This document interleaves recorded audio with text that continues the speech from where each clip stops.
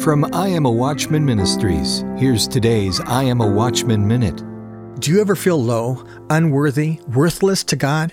Consider the story in Zechariah 3. There we see the high priest Joshua standing before God in heaven. This man, who represents the best and most holy of men, is shown in filthy clothes, which means he's sinful, unfit to stand before the presence of God.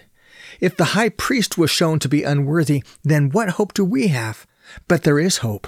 In Zechariah 3, Joshua is, quote, snatched from the fire like a stick still smelling as smoke. He's given new clothes to wear. He's cleansed and forgiven. Yes, Satan accuses, but God, through Jesus Christ, acquits.